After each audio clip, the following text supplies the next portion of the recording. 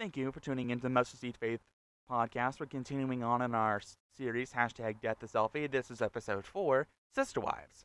In our fourth episode, we're walking through the story of Jacob's marriage to two sisters. The story personifies our own rejection and frustration and illustrates God's purposes through it all. Scripture references Genesis chapter 29. Sister Wives. After his encounter with God at Bethel, Jacob proceeds to the house of his uncle Laban. There he meets Laban's beautiful daughter Rachel, and he falls in love with her. Laban agrees to let Jacob work for him for 7 years for Rachel's hand in marriage.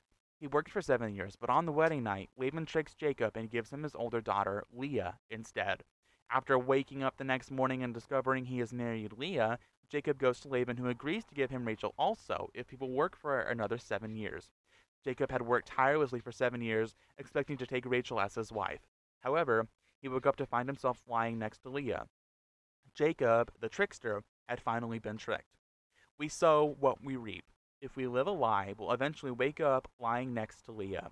When we pretend to be something in order to get something, we'll work for one thing, but we'll wake up next to something else.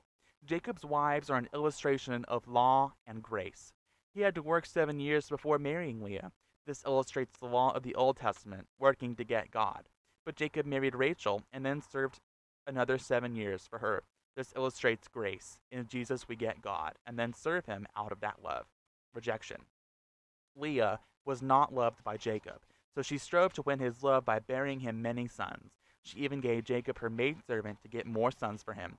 But even after all her striving, Jacob still didn't love her. All of us have faced some sort of rejection, like Leah. We try to earn acceptance through achievements. We think that maybe the next job, getting the next A, doing the next thing will make quote-unquote them finally accept us. But what Jacob rejects is what God selects.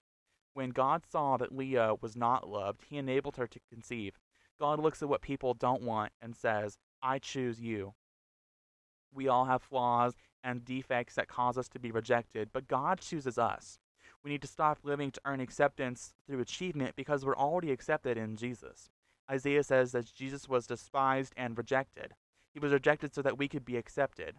God chose Leah to bear Judah, whose name means praise. From the line of Judah, Jesus brought forth Jesus, the Savior of the world. We declare that when God wants to bring Jesus to a generation, he always chooses the Leahs, the rejected ones. We are a chosen people, set apart to bring Jesus to the world. Frustration. Rachel had a lovely figure, but she struggled greatly with frustration because she had a barren womb. She went to great extremes to get a son, even stealing Leah a night with Jacob in order to buy infertility medicine. But it's impossible to be like Rachel, outwardly looking like we've got it together, but inwardly hurting and miserable. Just because someone's life looks beautiful from the outside doesn't mean it's fruitful on the inside. We're all struggling with something, and we need to be careful thinking someone else's life is perfect because we have no idea what they're going through. We live in a world that emphasizes external beauty so much that many people have figured out how to be liked by people, but don't really like themselves. God uses it all. The sisters' struggles with rejection and frustration resulted in a big, complicated family mess. But while all they saw was this mess, God saw the nation of Israel being formed. The 12 sons that came from these two sisters became the 12 tribes of Israel. God worked through the mess to fulfill his promise to Abraham.